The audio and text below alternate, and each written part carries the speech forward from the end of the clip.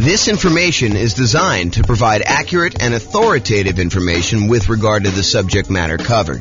It is offered with the understanding that the presenters are not engaged in rendering legal, accounting, or other professional services. If legal advice or other expert advice is required, the services of a competent professional should be sought.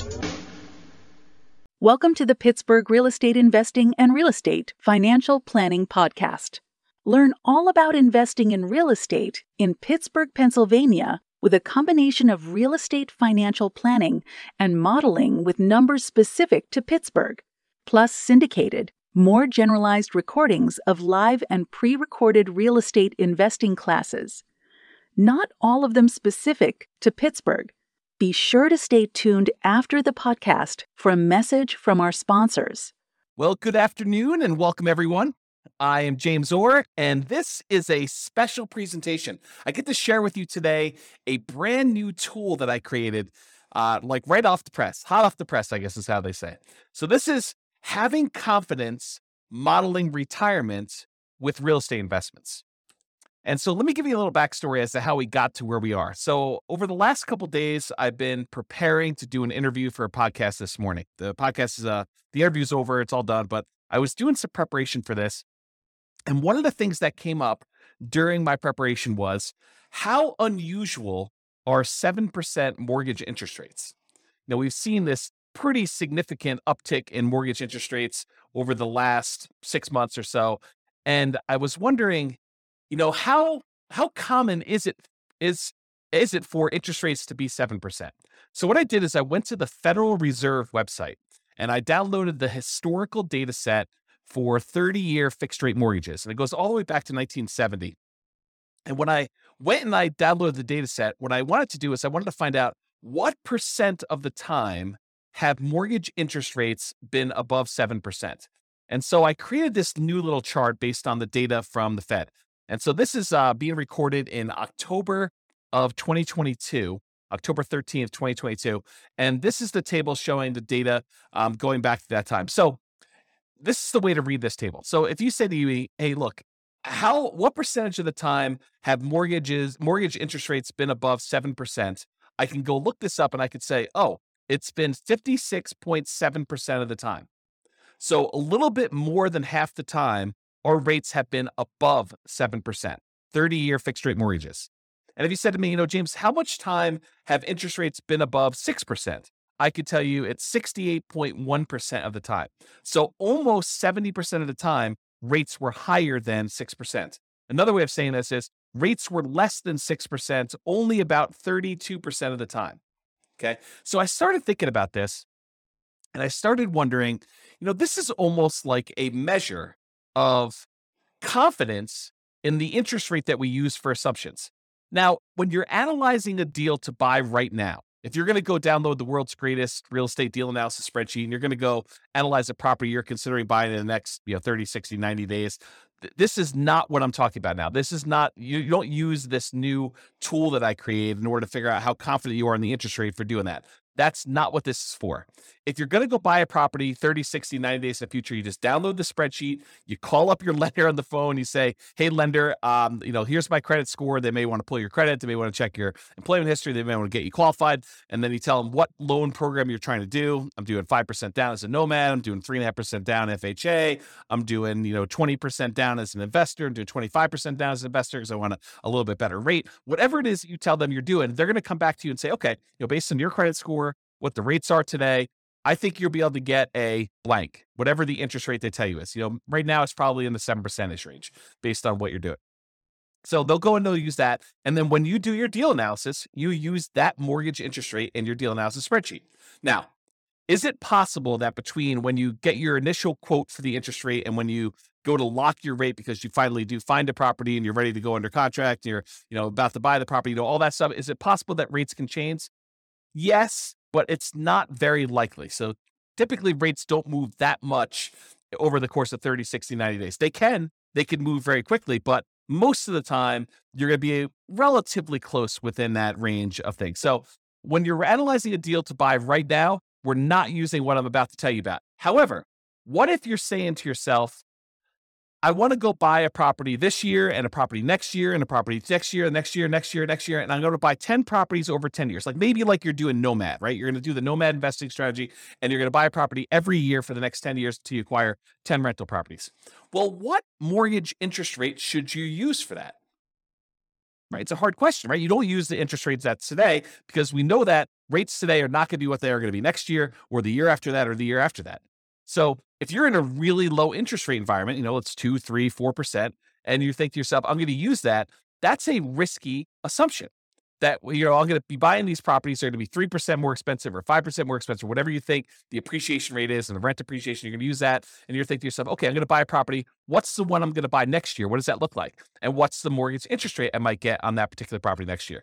And the question then becomes, what rate do you use a year out, 2 years out, 3 years out? And how risky is that assumption?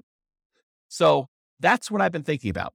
So, if I'm recording, the other thing is, let's say I'm recording a podcast episode for you and I'm telling you about a particular strategy someone's using. I'm saying, okay, this person's going to buy a rental property every year, or as soon as they save up enough down payment, they're going to buy their next one. Save up the next down payment, they're going to buy their next one. And I'm using an interest rate of 4.5% for that. Or let's say I'm using 7%. Let's say I use the interest rate from today. How confident should you and I be in my story that these are going to be numbers that are achievable, that the rates are not going to be higher than that? And if they're better than that, that's great. It works out a little bit better in most cases, almost all cases. If the interest rate's lower, then it works out even better. But if the rates are higher, that's problematic for our assumptions, right? That's saying that I'm not very confident in that model. I'm kind of thinking, if I use 4%, that's not likely going to be there next year or the year after that, especially since interest rates now are 7%. So the question then becomes, how confident am I in that particular interest rate risk? So what I did is I created a brand new tool, and it's based on that data I got from the Federal Reserve website. When I downloaded it all, I kind of did some data analysis, not really a lot of data analysis. I just went and I did some calculations on it. And I came up with this new thing. It's called the Mortgage Interest Rate Confidence Meter. And what it tells you is it's super simple, super, super simple. You just put in the interest rate you're thinking about using when you're planning on buying your properties in the future, not the ones for buying like right now. That's, you just call up your lender, you get the rate. But if you're thinking, okay, I'm going to be buying properties over the next 10 years, what rate should I use for determining what my assumption should be? Or if I tell you a story about someone buying properties over a period of time, or I show you some calculations and I give you the interest rate, you could go plug that interest rate that I used into this, and it will tell you how confident you should be that that is a reasonable rate to use. Okay. So what I did is I created this brand new spreadsheet. It's called the Mortgage Interest Rate Confidence Meter. And you just put in the interest rate there on top, and it spits out how confident you should be, whether you should be low confident, whether you should be average confident, whether you should be above average confident, whether you should be high confidence.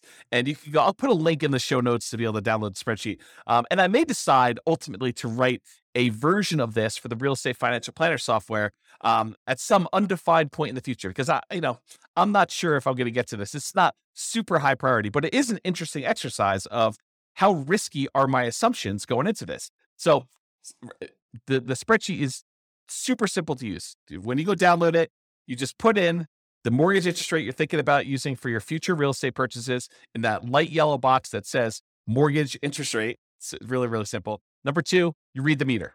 So that's it. You just look at the meter. It tells you like how confident you should be in that particular number. And what it's really doing is it's looking at the historical data, and it's telling you what percentage of the time interest rates were that or better. So if you have an interest rates where, you put in 10%, it'll tell you what percentage of the time interest rates were better than 10%. Super simple tool used for determining whether the assumptions someone used, whether it's me or someone else, or the assumptions you're thinking about using for modeling future purchases of real estate are going to be valid for you. Now, I'll end with this one thought. So I want to try to keep these relatively short. I'll end with this one thought. This concept of like confidence applies to more things than just mortgage interest rate. So I'm going to continue to reflect on this idea, and I'll implement some of these ideas in the software and the content I make. But it doesn't just apply to those mortgage interest rate. It also applies to the rates of return on investment accounts.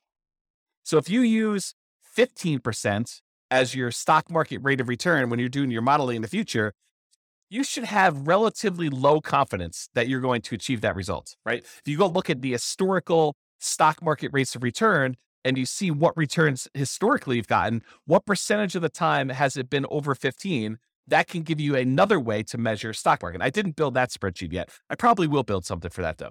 So if you use 15%, your risk, it's higher that is not a legitimately reasonable number. However, what if you use 10%? Well, that's more reasonable. It's more conservative. You're more confident that you'll be able to achieve that result than if you use 15. And what if you used 8%? Well, it's probably even more confident if you use 8%. So we could tell how risky the interest rate, the return rate you're using on the stock market is compared to what you put in there. And we could do this for CDs or bonds or the stock market type stuff. I also want to apply it to things like appreciation rate. So if you put in, my properties are going to appreciate at 6%. Well, I could say, well, let's go look at historical data. What percentage of the time, going back to all the data that I have appreciation rates been over 6%? And I could show you how confident we are that your assumption is reasonable. And similarly with rent appreciation rates, how confident are we that your rent appreciation rate is reasonable for the number that you put in there? And so you can look at all these individually. And I think those are important. But what I'd like to do ultimately is I'd like to combine them all.